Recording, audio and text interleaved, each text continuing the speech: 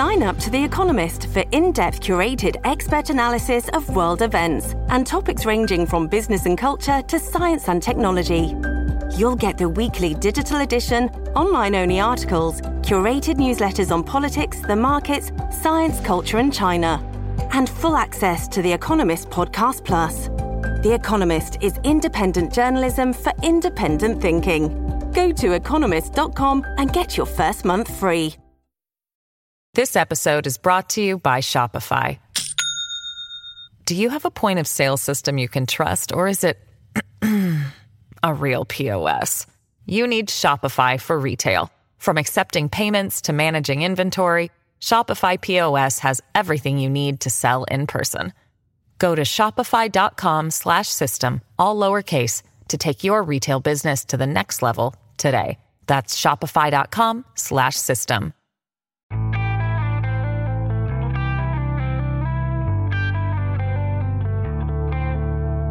Hello and welcome to the World Affairs podcast from the New Books Network. My name is Jeffrey Gordon, and today I'm talking to Micol Seigel. She's the author of Violence Work, State Power and the Limits of Police from Duke University Press, and it was published in 2018.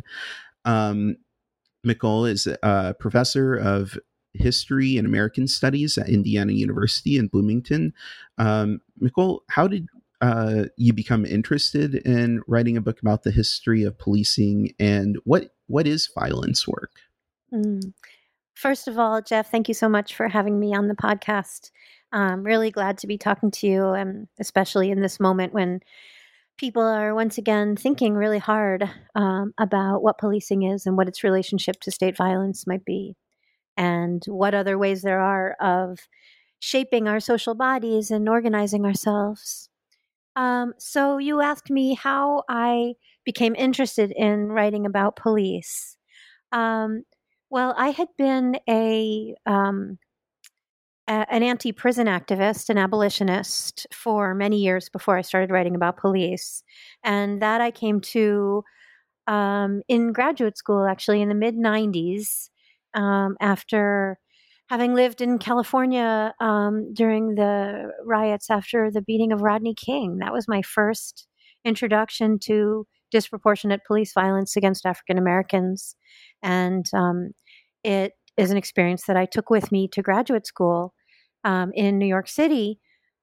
And I remember very clearly a series of lectures organized by the law school where Angela Davis was one of the speakers. And it was the first time I'd ever heard the term prison industrial complex. That must have been 94 or 95. And it struck me very hard, and it helped me to understand things that I had been doing in my activist life around migration. I was an immigrants' rights advocate in that moment. And it helped me to understand the relationship between migration, incarceration, the military, economic needs of the capitalist democracy of the United States. And so that was the moment where I began thinking and being active around questions of mass incarceration. And I came of age in the moment when people began to call themselves abolitionists, and we began to organize. I organized with Critical Resistance for many years. Then when I finished the work I had been doing in graduate school that had been prompted by my interests in migration and race in the Americas, which became a book called Uneven Encounters about making race and nation in Brazil and the United States, I knew I wanted to write about the thing that I'd been spending all my activist energies on, the prison industrial complex.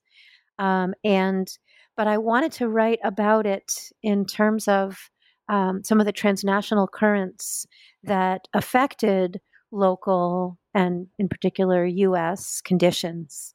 And as I began thinking about it, I realized that the thing that I most wanted to write about was policing, because policing was the thing that seemed to me most clearly to travel and to be incorporating some of the global currents of U.S. colonialism and of the Cold War era, in particular, the moment when mass incarceration was shaped and the moment in which the kinds of policing tactics that we see implemented in U.S. cities all over the country right now were developed.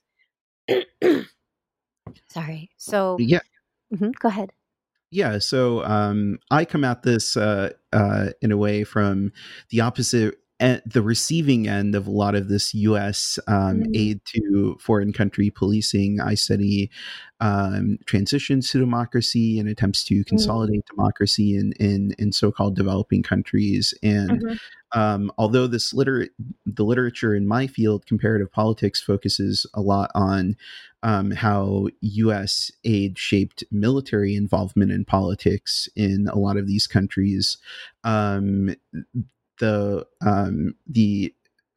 aid to policing and the role of police in day-to-day life and the political function that police serve in these societies is really invisible. And so that's a big part of the reason why I was drawn to your book, because violence work on a sort of day-to-day level is almost rendered invisible because of some of these ideological distinctions It that is, yeah.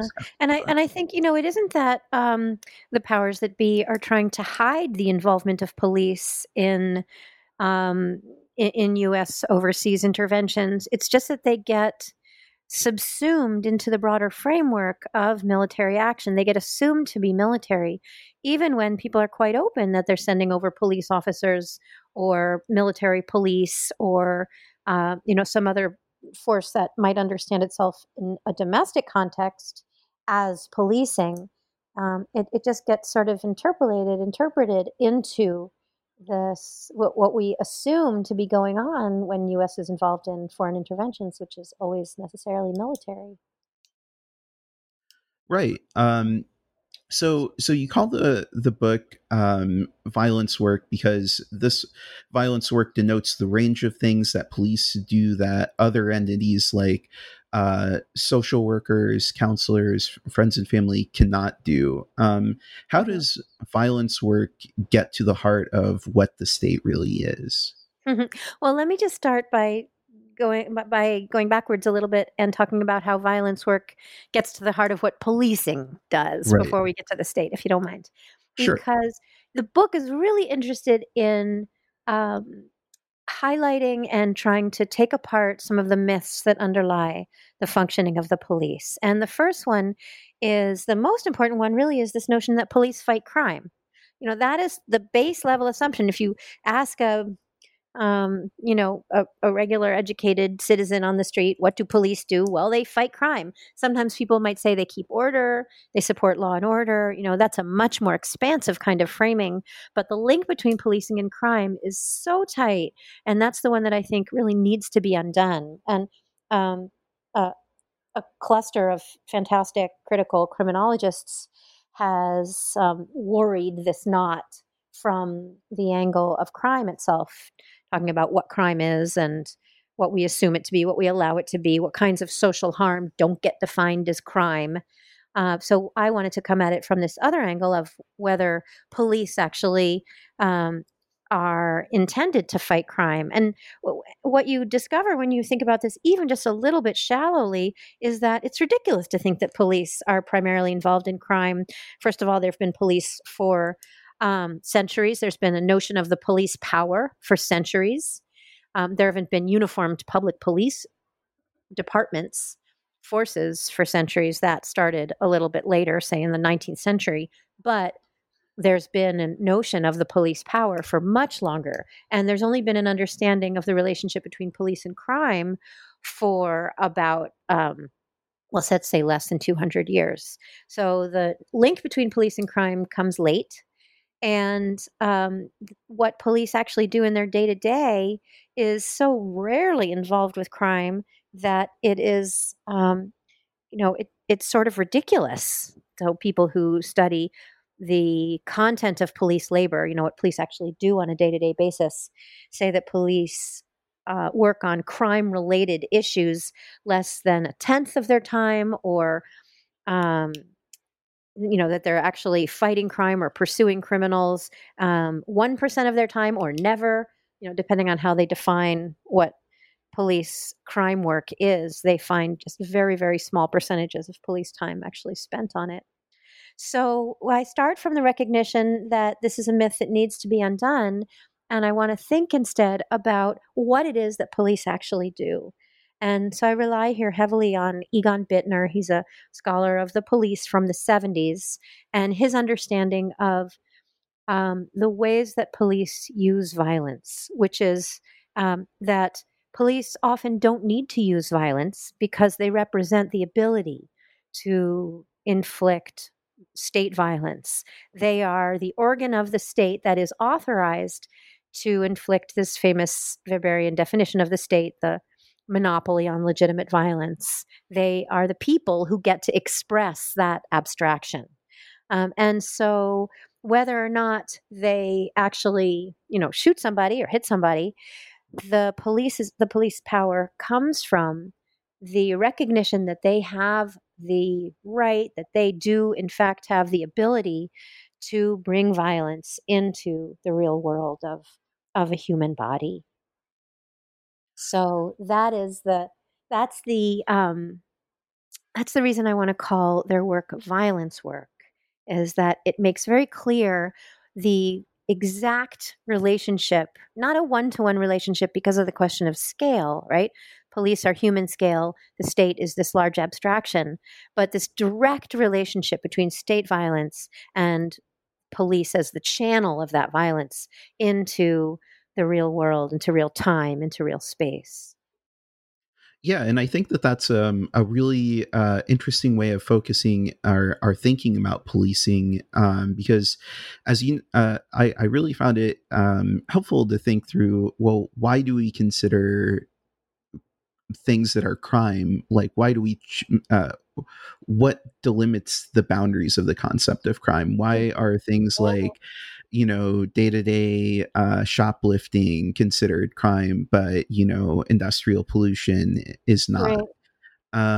And I think that a big problem that a lot of people have with the idea of defunding the police or abolishing the police is that they think of police work as being so firmly intertwined with this idea of fighting crime that they think that without this potential use of force or actual use of force, society would go to hell and we would all be living in a Hobbesian world of all against all, right? Right.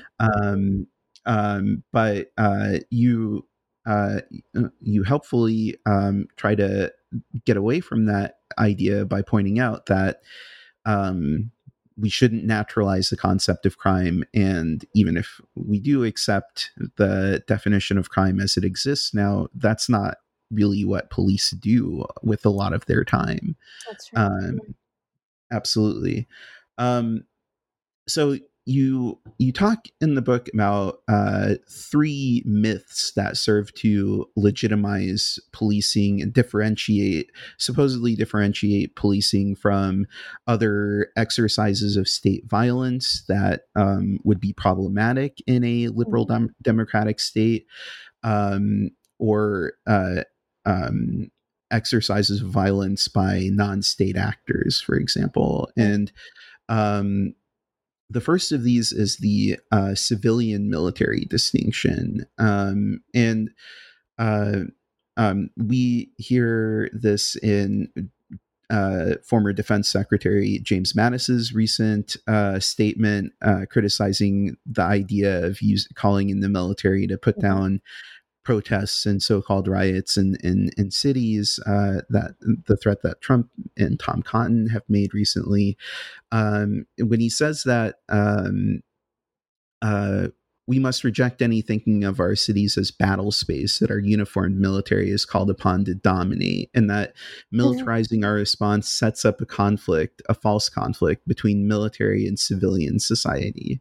And he went on to add that keeping public order rests with civilian, state, and local leaders who best understand their commitments and are answerable to them. But in There you see reality, the other one of the other myths as well. State and local leaders, insisting right. that police are that they're operating in a kind of local frame on a very small scale. That's Mhm. another critical one. Right. And that this small scale in some way entails greater accountability to citizens than these larger scales, which is also, historically problematic in the Right. US.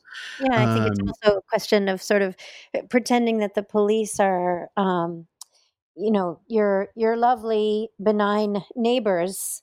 The question of scale is about reducing them to a size that feels human and refusing to recognize their core relationship to the larger abstractions of state and market.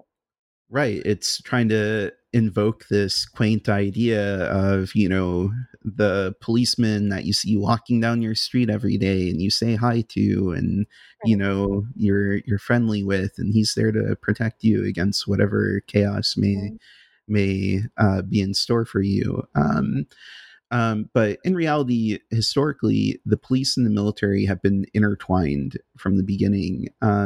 How has the US's history of colonialism and overseas expansion shaped the development of policing in the United States?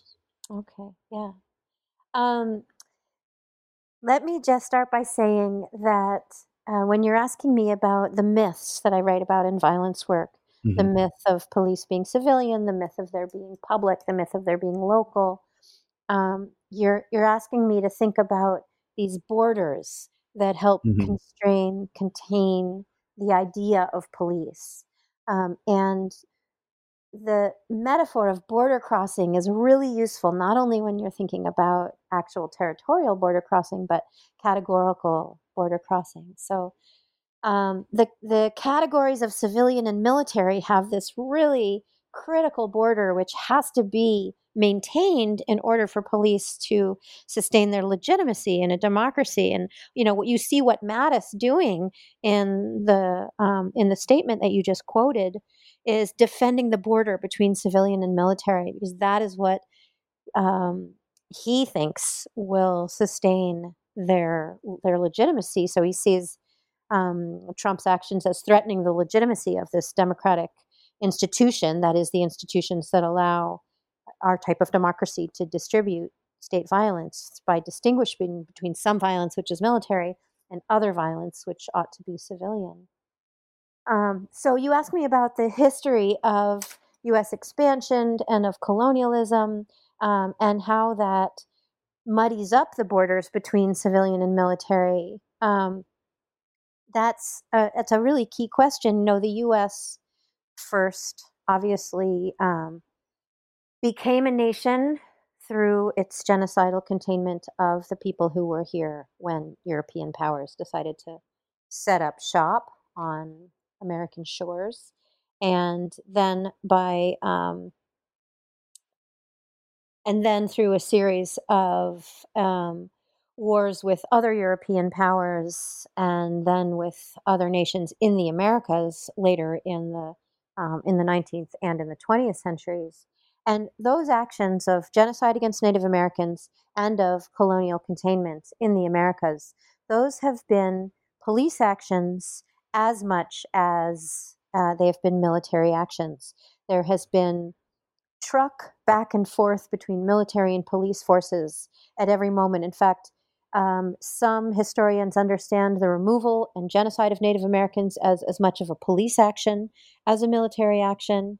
And uh, colonial situations are the places in which lots of the policing tactics of the present were developed. And in fact, the modern police force, as developed by the British policeman Sir Robert Peel, who was the founder of the Bobbies, those were developed when he was in authority in Ireland as part of the British occupation of Ireland, and they were redeveloped in India.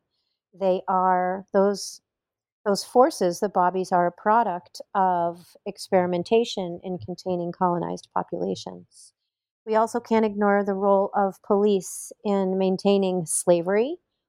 Police were some of the first forces that were in charge of collecting and returning escaped enslaved people, um, and police forces that developed in the South to try to contain and police escaped enslaved people.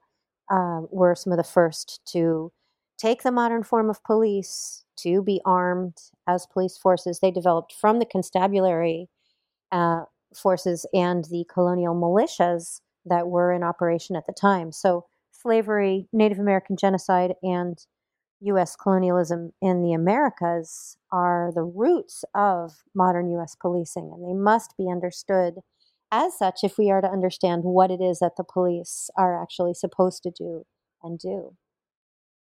Right. And we think of a lot of Americans think of counterinsurgency as something that the US and other colonial powers do overseas to try to bring peace and order to societies like Afghanistan and Iraq that are fractured and fragmented.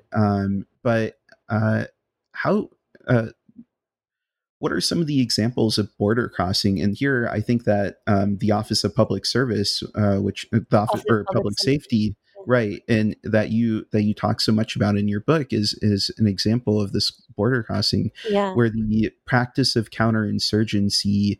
The practitioners went back and forth between these overseas places and assisting places like Thailand and Turkey, countries that I'm very familiar with, in developing their own counterinsurgency capabilities, and then bringing the lessons learned from overseas back to the U.S. and fighting counterinsurgencies in our urban areas.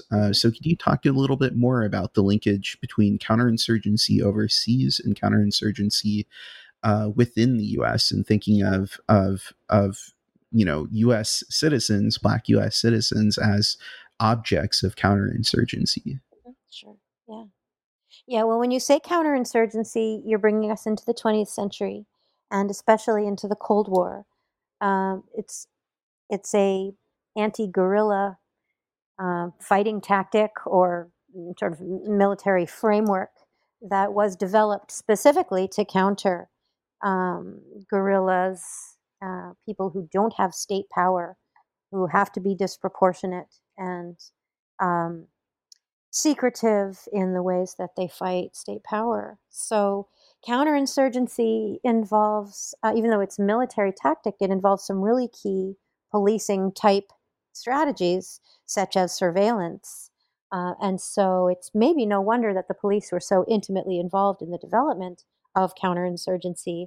And then that counterinsurgency began to seem relevant to U.S. police back in the U.S. in the beginning in the 1960s, when U.S. cities began to feel to city officials and police authorities like the battlegrounds they were seeing overseas, specifically at that point in Vietnam. So if you look at the news and discussions of U.S. urban unrest in the 1960s, you see all kinds of people comparing it to Vietnam and comparing counterinsurgency in Vietnam to the ways that police were encountering resistance here in the U.S. It began to be a kind of understanding of the possibility of resistance, of socialism or communism, of anti-capitalist sentiment, of resistance to white supremacy, colonialism abroad, anti-Blackness in the U.S. And you see in particular this body of police and other kinds of violence workers who were organized into an organization called the Office of Public Safety, which was developed in the early 1960s to help militaries fight insurgency abroad. And it was really a minor office in quantitative terms, but it does have a disproportionate illustrative power to help us understand how the U.S. government was understanding the relationship between the U.S. and its engagements abroad. So let's see. Yes, go ahead. Yeah, so the Office of Public Safety and the career paths that its former employees have had since the OPS was disbanded in 1974 illustrate that people, elites in conservative think tanks and in city halls and in police departments have been thinking of our cities as a battle space that needs to be dominated for some time now, right? Yeah. Uh, We should say what the Office of Public Safety was and what it did so folks can right. follow. So it was an agency that took police abroad to many different countries to help train other nations' police. So it was an agent of U.S. police assistance, which is perhaps an odd term. We're willing to think about military assistance, but more rarely do we think of police assistance. That's what it did for 12 years officially, although it had its roots in other organizations operated through the Department of Defense for several decades before that. But it was made official in 1962, and it existed until 1974 when a series of controversies brought Congress to close its doors and, in fact, to prohibit police assistance across the board because of fears that these police advisors in the Office of Public Safety were teaching torture, were highly political, right? We're practicing political policing, which itself is supposed to be an oxymoron. Police are not supposed to be political. And that it was in cahoots with the CIA, that it was a front for the CIA, and that it was involved in setting up torturous prisons, particularly in Vietnam, in South Vietnam. So there were a series of controversies that made Congress bring it to an end, helped in part by some pop culture, in particular a film by a Greek filmmaker that showed some of its workings, and the event covered in some of that cultural material, which was the kidnapping of an Office of Public Safety officer by Tupac Amaru guerrillas in Uruguay, a guy named Dan Mitrione, whose kidnapping then became notorious and brought lots of attention to, and he was killed by his kidnappers, brought lots of attention to the question of whether the Office of Public Safety was teaching torture to its police students in Latin America and elsewhere. So, Right. And so the Office of Public Safety not only uh, um, renders problematic the civil military distinction, but it's also renders problematic the local versus national versus international distinction, right? It does, yeah. I keep feeling like you're getting ahead of me, though, and I'm happy Okay, to sorry. go with you. But you've asked me a question Right. that I have not yet answered, which is about how, why the Office of Public Safety shows us what it shows us, which is because Right. when it ended in 1974, it ended so sharply, and the employees of this organization were furious, and they didn't want to stop what they were doing. They believed deeply in the mission of their work. And so they organized a newsletter which helped them keep in touch with each other. They helped each other get new jobs. They followed each other. They praised each other's movement. And it allowed me as a researcher to track what they were doing and to follow the ways that the jobs that they took on after their organization was terminated and they were fired, to track the jobs that they were doing and how those jobs kind of ran roughshod over these borders of civilian versus military, national versus international, or local versus international, and public versus private. So what I saw then was that many Office of Public Safety employees were moving over the border of civilian military into military work. They were moving over the border of public-private into private sector work. And they continued moving around levels of scale from local to national to global and territorial borders, right? Leaving the US, coming back to it, traveling as part of their work as they continued their professional lives. Lots and lots of them returned to the U.S. and became police.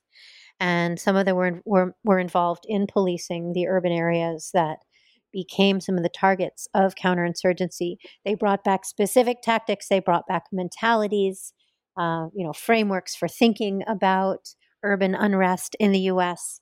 that had been shaped in Cold War counterinsurgency contexts abroad. And they also went very heavily and often into overseas work for private companies and domestic work for private companies in the private security industry, which was ballooning at the time.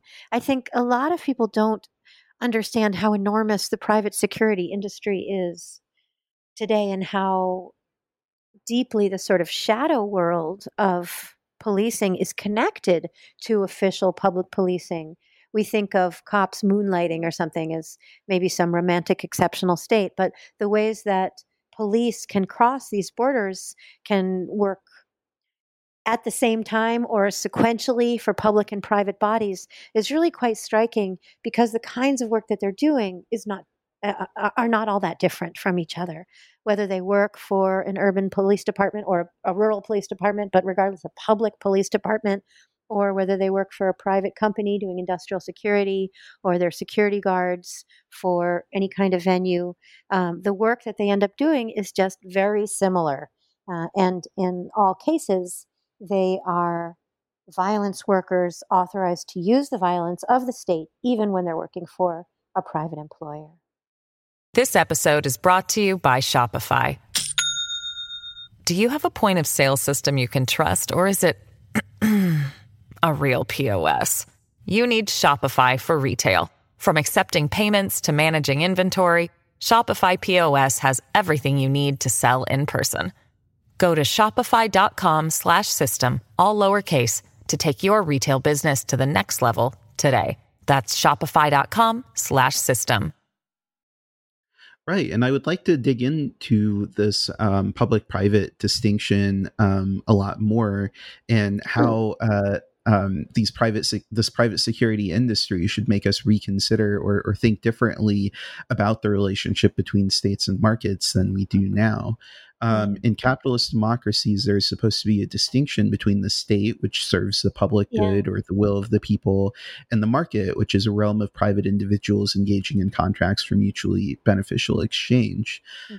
Police, as agents of the state, are not supposed to serve any particular private or class interests. Right.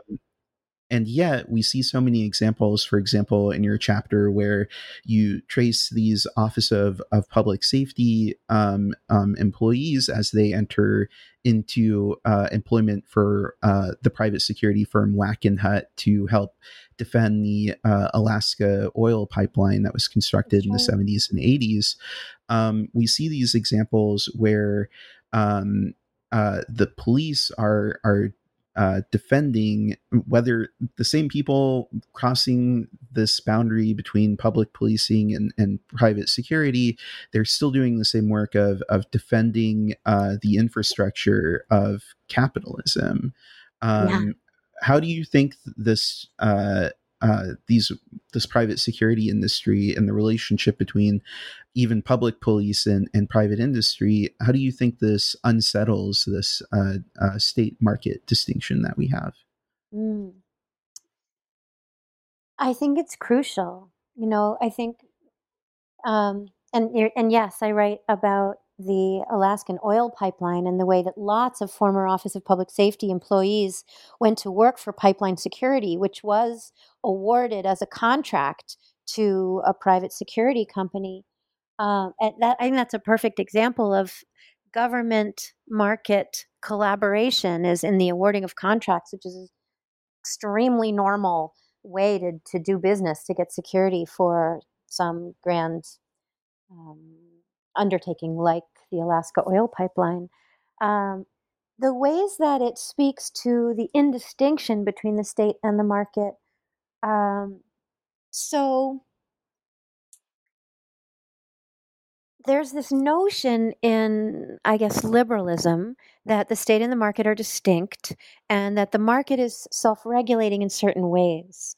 And that notion finds its extreme expression in neoliberalism, this political philosophy originating, or that began to be applied, let's say, in the 1970s, and which has had some great moments of subscription in the last 50 years, which is the notion that the state should get entirely out of the market. The market can be entirely self-regulating. The state should get its hands off. You see this in Trump's adherence to the opposition to regulation, and that's just this magnificent fiction that the state and the market could ever be distinct. Because, in fact, even as regulations of some sorts are lifted, the state is facilitating the operation of the market in much more fundamental ways, and has done so since the emergence of mercantile capitalism in the last 500 years. Capitalism could not exist without the state form. Maybe not the state form as we know it. Maybe there are other state forms that could sustain capitalism. But capitalism and the state form, the nation state in particular, are deeply interconnected in North Atlantic history and now in world history. Karl Polanyi wrote about this in The Great Transformation, about the ways in which state intervention into the market was necessary, or the market would have exhausted itself in certain frenzies that it leads itself to. You cannot have let's see, Jeff, I don't know how to continue to explain this without getting too deep into Polanyi, and I don't think that's someplace that your listeners want to go. Shall I come back to the Office of Public Safety in particular?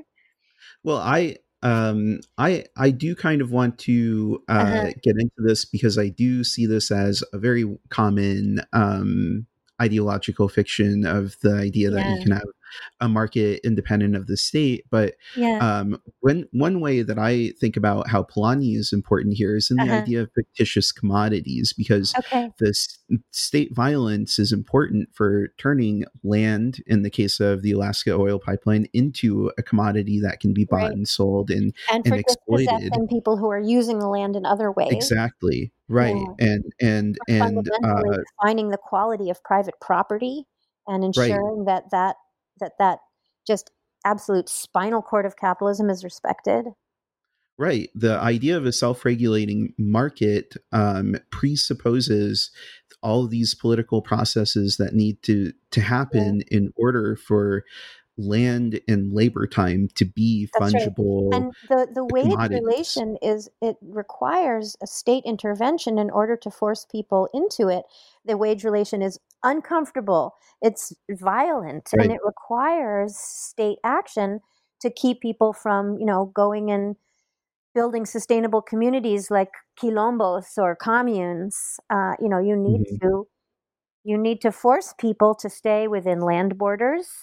You need to force them to operate, your factories. You need to force people to stay within certain very circumscribed limits in order to keep them in a wage relation, to force them to work for wages.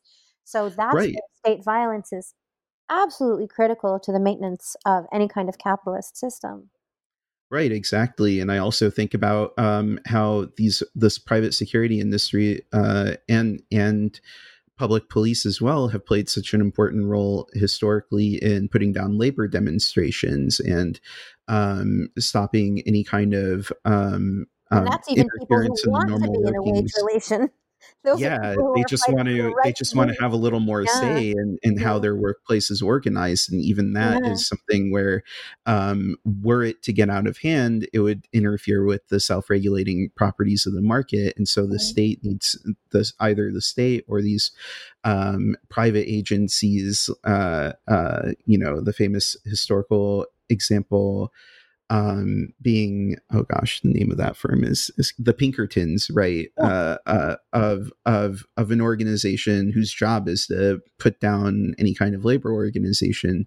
And so we see this, we see OPS workers going into these sorts of firms, and we also see it in your chapter on Aramco in Saudi Arabia, where some of these OPS employees were involved in putting down strikes in Jur'am in eastern Saudi Arabia. Could you talk a little bit more about that example? Sure. In in Alaska, the Office of Public Safety folks who were working for either private security or public police or the criminal justice system there were doing is they were helping to build this cornerstone of the global oil economy. Um, Timothy Mitchell helped me understand the structure of that and how critically important it has been to the shape of labor and to capitalism in the last 60 years. And Right. then Carbon Democracy was Carbon such Democracy, yeah. fantastic It's book. really, Yeah. really essential. Yeah. And Hmm. while we're shouting out to key books, just to Hmm. come back to this question of the state and the market, I think James Scott on the ways that people have tried to run away from state control and what state Right. control means in terms of tithing and requirements to stay in certain kind of labor relations. Graeber on debt and Ruthie Gilmore on the ways that um, in California, in particular, the state was managing certain kinds of surplus, like surplus populations and surplus land and labor. How the prison industrial complex or the prison system was essential to that kind of management, in addition to Polanyi. Yeah. Right. Moving along from thinking about that corner of the global oil economy over to Saudi Arabia, lots and lots of Office of Public Safety officials went to work in Saudi Arabia, and in part that was because the Office of Public Safety had already had such a deep engagement in Saudi Arabia, and it was one of the places where countries were not actually getting this aid, quote unquote, for free. They were paying for it, which sort of boggles the mind. Why is it aid if they were paying for it? But they had been working very closely with certain branches of the Saudi Arabian government for all of the life of the Office of Public Safety and prior.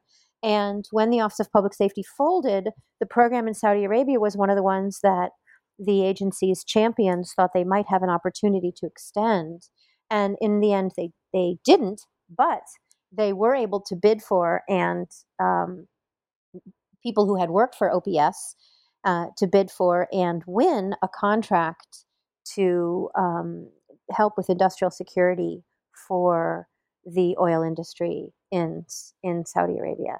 And then what you see, what I track as I follow Office of Public Safety employees as they move into all kinds of different jobs in the oil economy in Saudi Arabia, are these unbelievably hybrid bodies that have, corporate heads and state torsos and corporate legs and state toes, and then just impossible mixtures of civilian and military, of public and private, of people working at all levels of scale, of people from everywhere with all kinds of training. That's why I think this Deleuzian concept of assemblage is useful, although I would say I sort of take its name in vain because I'm not quite so theoretically precise, but it's an incoherent um, collection of objects. It helps us remember that these different parts of the system don't necessarily speak to each other. They don't have the same ideas about what they're doing. They try to maintain in their brains these distinctions that they're actually just stomping all over in practice.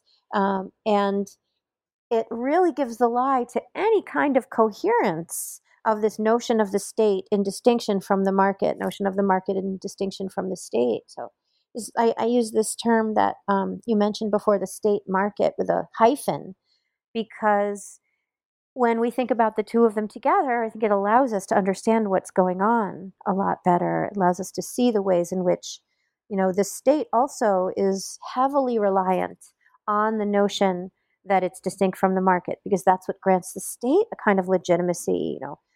We're not corrupt politicians, we're not working for profit, we're just simply governing and doing what's in the interests of our constituents, we're representing people, all of these political concepts that allow us to ignore the ways in which the state and the market are functioning together to to further the conditions that capitalism needs, to further the conditions that capital needs, um, in order to sustain its operations.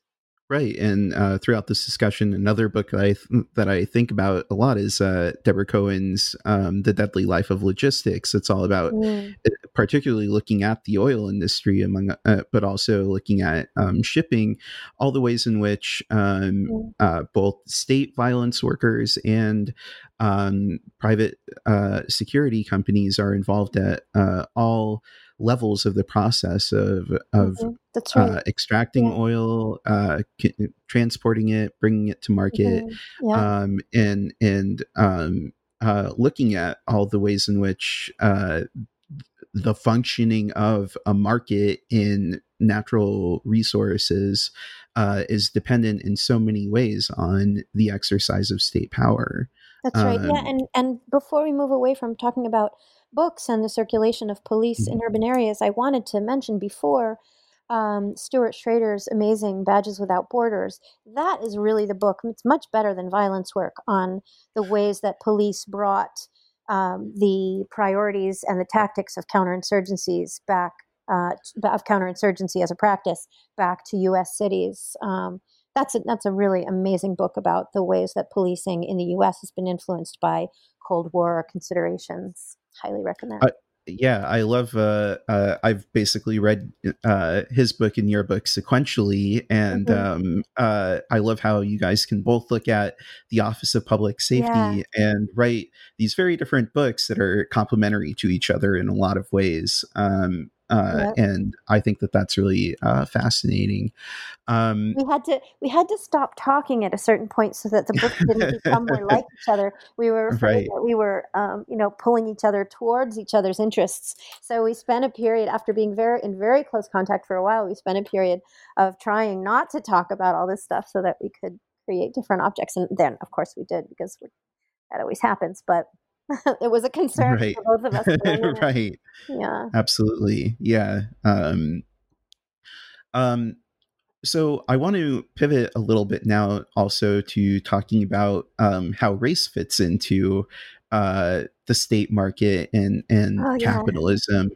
Um, uh, Thank you. why Sometimes I is take race that both so deeply for granted that I forget right, right, that we're not always absolutely, already talking about race because we are, but we right, have to go there. Sure, go ahead. Let's certainly. formulate your question. So yeah, why is Mhm. race both, as you write, a necessary engine and a product of capitalism, and how do police activities produce race? Oh gosh. Okay.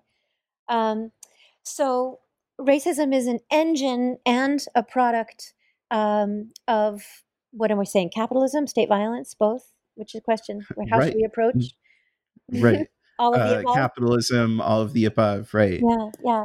Well, I mean, the formulation of racial difference in a moment of European expansion, of kind of Enlightenment thinking, and of European expansion into the Americas, Africa, and Asia, is a critical moment in the formation of the ideas of liberal governance that would go on to be critical to the formation of the notion of the modern state. So this notion, for example, that uh, of the citizen is itself a racialized concept. The notion of the sovereign is a racialized concept. Nationalisms are profoundly racist in the ways in which they envision the boundaries of inclusion and their territorial and imagined boundaries. So the fact that Europe was expanding and using colonialism and genocide as tools for statecraft in the period of the development of the modern state can't be overlooked. Racism is critical to the formation of contemporary nation states because it happens in this through this process of European expansion and establishment. Um, and the labor systems of of colonialism, of say of tithing, of containment, of in both Spanish Lusophone and Hispanophone America, as well as Anglophone and Francophone America. Those are all critical kinds of practices. Then, of course, you have the triangular trade, the use of enslaved labor to replace the laborers that disease and the ability to escape was making impossible through colonized bodies in the Americas. And so, without slavery, there would not be the modern nation of the United States in the way that we know it, nor would there be nation states in other parts of the European colonial empire in the Americas and outside it. So racism is a profound historical precedent. Even if the shape of modern racism was not yet defined, the distinctions that are being made between Enlightenment subjects and others, affectable others, as Denise Ferreira da Silva would say in her book, The Global Idea of Race, Towards a Global Idea of Race. That distinction was crucial to the setting up of these systems, both political and ideological. And then, of course, capitalism generates race as a population distinction, as a way to sustain the kinds of categories it requires in order for capital to accumulate, in order for people to be dispossessed of the resources that they need to remain outside of capitalist systems. Right. And so, for example, the doctrine of discovery that was used as basically the legal reasoning behind dispossession of Native Americans was premised on this idea that indigenous peoples are incapable of achieving civilization, quote unquote, on their own, and that because they weren't putting their land to good use, being the uncivilized heathens that they are, that justified their expulsion from the land, their loss of use rights over the land, and the extraction of resources therefrom, the resettlement of Europeans onto their land, because they would bring this racialized concept of civilization to those territories. And we see that that kind of reasoning today in extractive resource economies, like the construction of the Alaska pipeline, and more recently the construction of the pipeline through through the Dakotas. Exactly. That's right. Yeah. Yes, this notion of progress, of what constitutes an organized society or productive society. Those things extend the legacies of that much earlier era. Yeah. In terms of how policing produces race and racism, I think one of the most important ways is spatially, right? By policing certain neighborhoods, by hyper policing certain neighborhoods, by making sure that people aren't out of place, whether it's, Trayvon Martin or Ahmaud Arbery, somebody who seems to be out of place and whose death is then state sanctioned, even though it is delivered by a private agent. Those sorts of inflictions of violence, I think we have to understand also, because they are state sanctioned, because especially right now, but not only right now, even when Trump is not in office, or someone like Trump is not in office, the ways that we organize the distribution of guns, for example, and the ways in which there has been and probably will continue to be a lack of any kind of accountability for people who inflict racist violence on those who move out of the places where Black and brown bodies are supposed to be confined. But policing, it's impossible not to think about the ways that police exercise immediate murderous violence on Black and brown bodies right now. But that's, I think, not the most important way that policing produces race and feeds racism, is an engine of racism.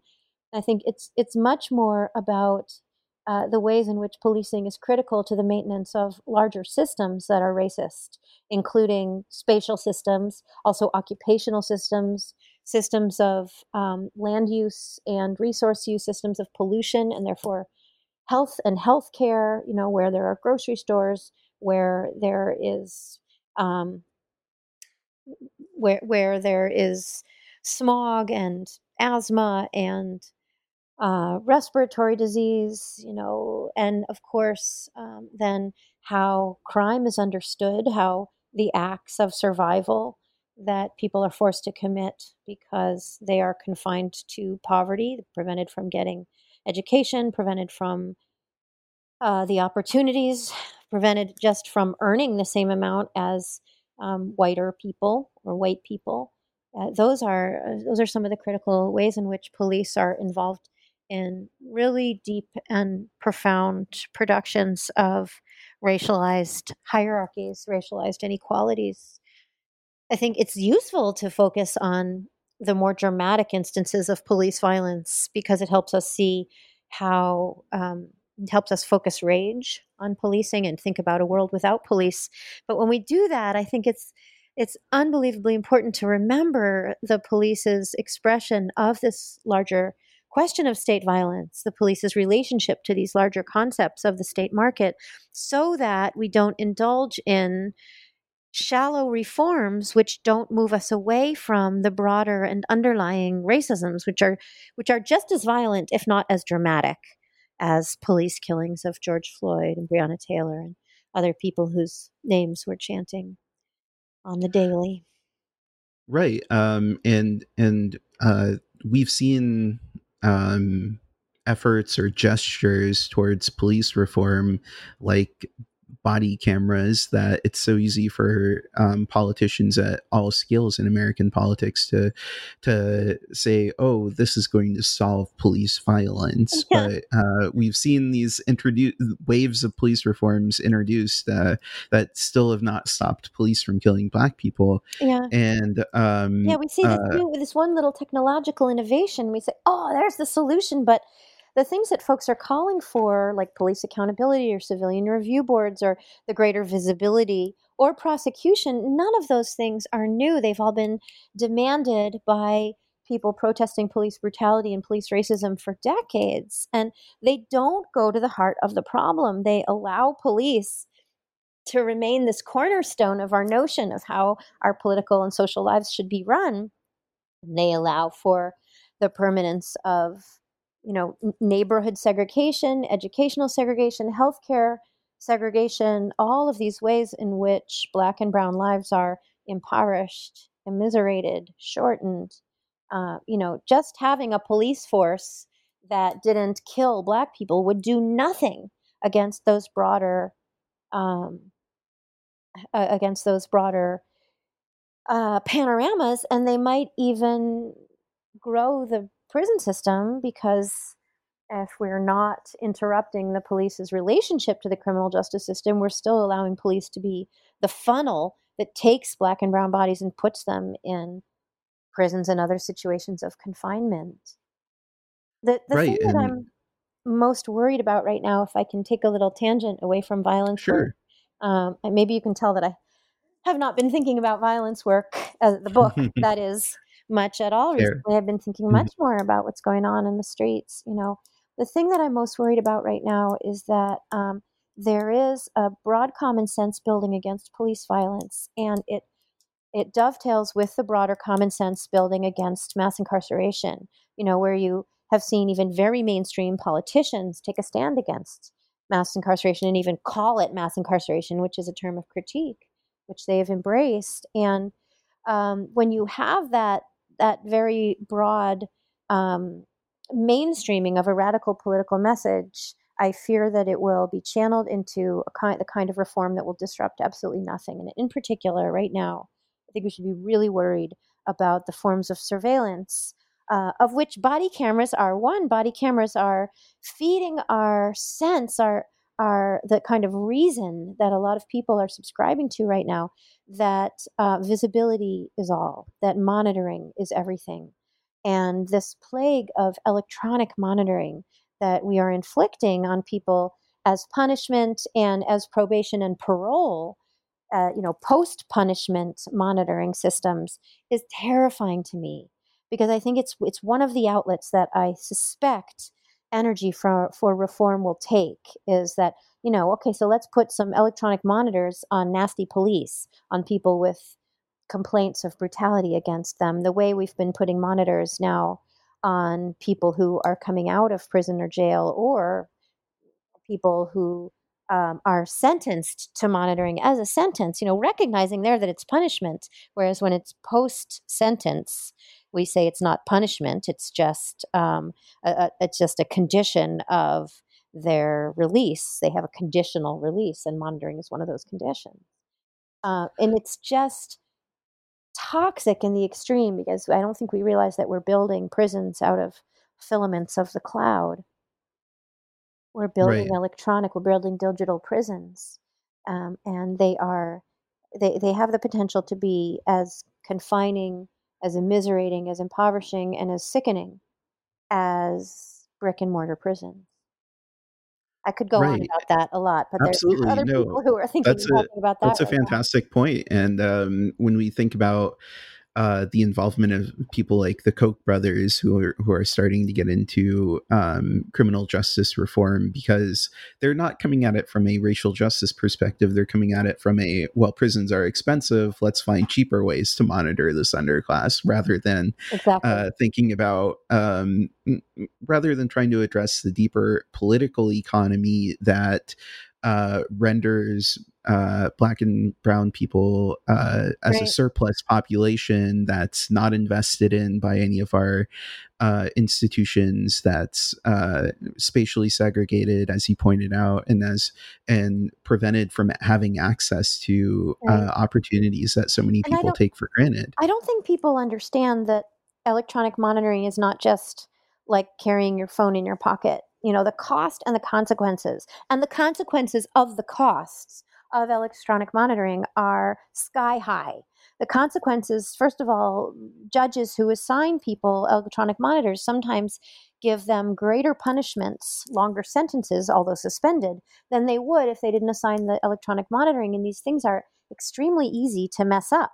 And so it's very easy to violate the conditions of a um, uh, probation or parole with electronic monitoring, because they lose signal, they lose charge, they have malfunctions very frequently, and people are always blamed for the malfunctions of their devices. And the costs are unbelievable. They are that people have a setup fee of like $100 to $250, and they have a daily fee of $10 to $14. It varies widely. It varies by county, by state, by company, depending on what company is providing the quote unquote service. And if you cannot pay, then you are once again in a situation of violating the terms of your conditions. And um, it is these kinds of conditions are inflicted on people who don't fully understand what they're signing up for, or if they do, are so desperate to be out of the brick and mortar prison, maybe because they want to, be involved in raising their children, or have an opportunity to support, their families, or just continue their education and the building of their work lives and careers, that they accept them, or they don't read the fine print. And people find themselves in these unbelievable situations where it works out worse for them. They owe thousands and thousands of dollars, and they find themselves again facing long prison sentences, this time for violating the terms of electronic monitoring. So we can't just think to ourselves, well, it's like wearing a Fitbit. It's absolutely not. And if you try to take one off, or if one malfunctions and you're blamed for it, you can be convicted of an attempt to escape, which is itself a felony. So if you have a misdemeanor and you get an electronic monitor, and then something happens to it and you're convicted of um, an attempt to escape, all of a sudden you're a felon. So there are many ways in which this current um, regime and its prospects is terrifying to me. And I hope that people will not allow themselves to be lulled by the euphemism of electronic monitoring. Now, one thing I am really excited about are these calls to defund the police. That is something that we haven't seen. And, the fact that the Minneapolis City Council has decided to endorse this policy, that's unusual. And that's exciting. To disarm, to defund, to diminish the police overall, those are non-reformist reforms. Those are reforms that take us along the path towards police abolition.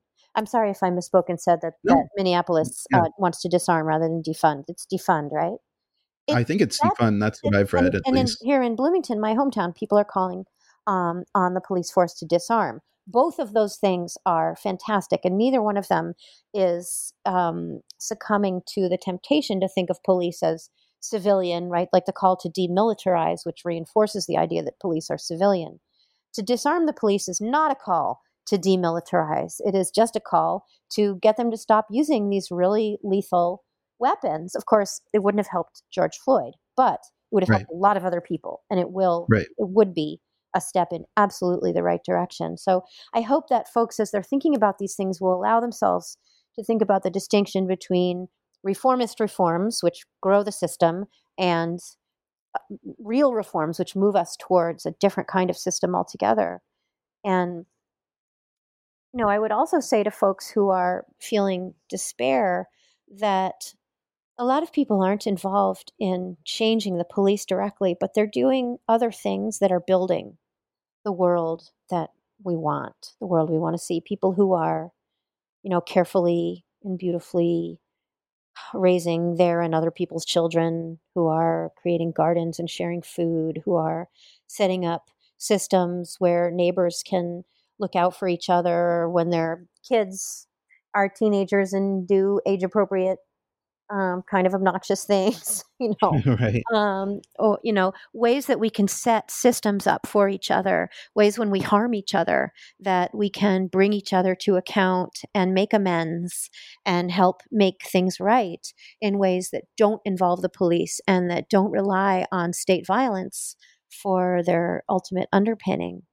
I think those people who are doing that, you are really doing the work of building a better world. And whether or not you are involved also in protesting or, we need everybody doing all of those kinds of work. We have room for people who are now protesting, including rioting and looting and attacking the police. We need those people for the kind of dramatic impact and the expressions of rage that fuel the energy of other people who are doing other kinds of building. You can't have only one piece of that puzzle. So I'm really grateful to all the folks who are doing all the different kinds of work right now that is not leading towards banal reform that will take us back into the system. People who are doing all the building and all the destroying that we need alongside each other in order to move towards a really different world. Okay, I think that that's a good place to wind up our conversation on this message of hope. I'm sorry Thank that you I so got so much. far away from the book. The book came out 2 years Oh, ago, and no, I understand. I do Yeah, think that its core insights are still useful to folks, but frankly, what's going on now in the streets is just more useful. right. As long as you But can think but about I it do in a think that really it's in deep important way. to think about things like the state market relationship and the Yes. role that police play in reproducing racialized capitalism, to understand the longer term trajectory that we need to take to not just implement these piecemeal reforms, but to have much deeper social changes to reduce the role of violence in our society and sanctioned violence in particular. So for that, I Thank you, think that Jeff. Violence Work is a terrific book, and I really learned a lot from it. So thank you very much, Micol. I really appreciate your interest and your particular contribution to this great labor, this great collective task which is before us. Okay, thank you so much. All right, take care.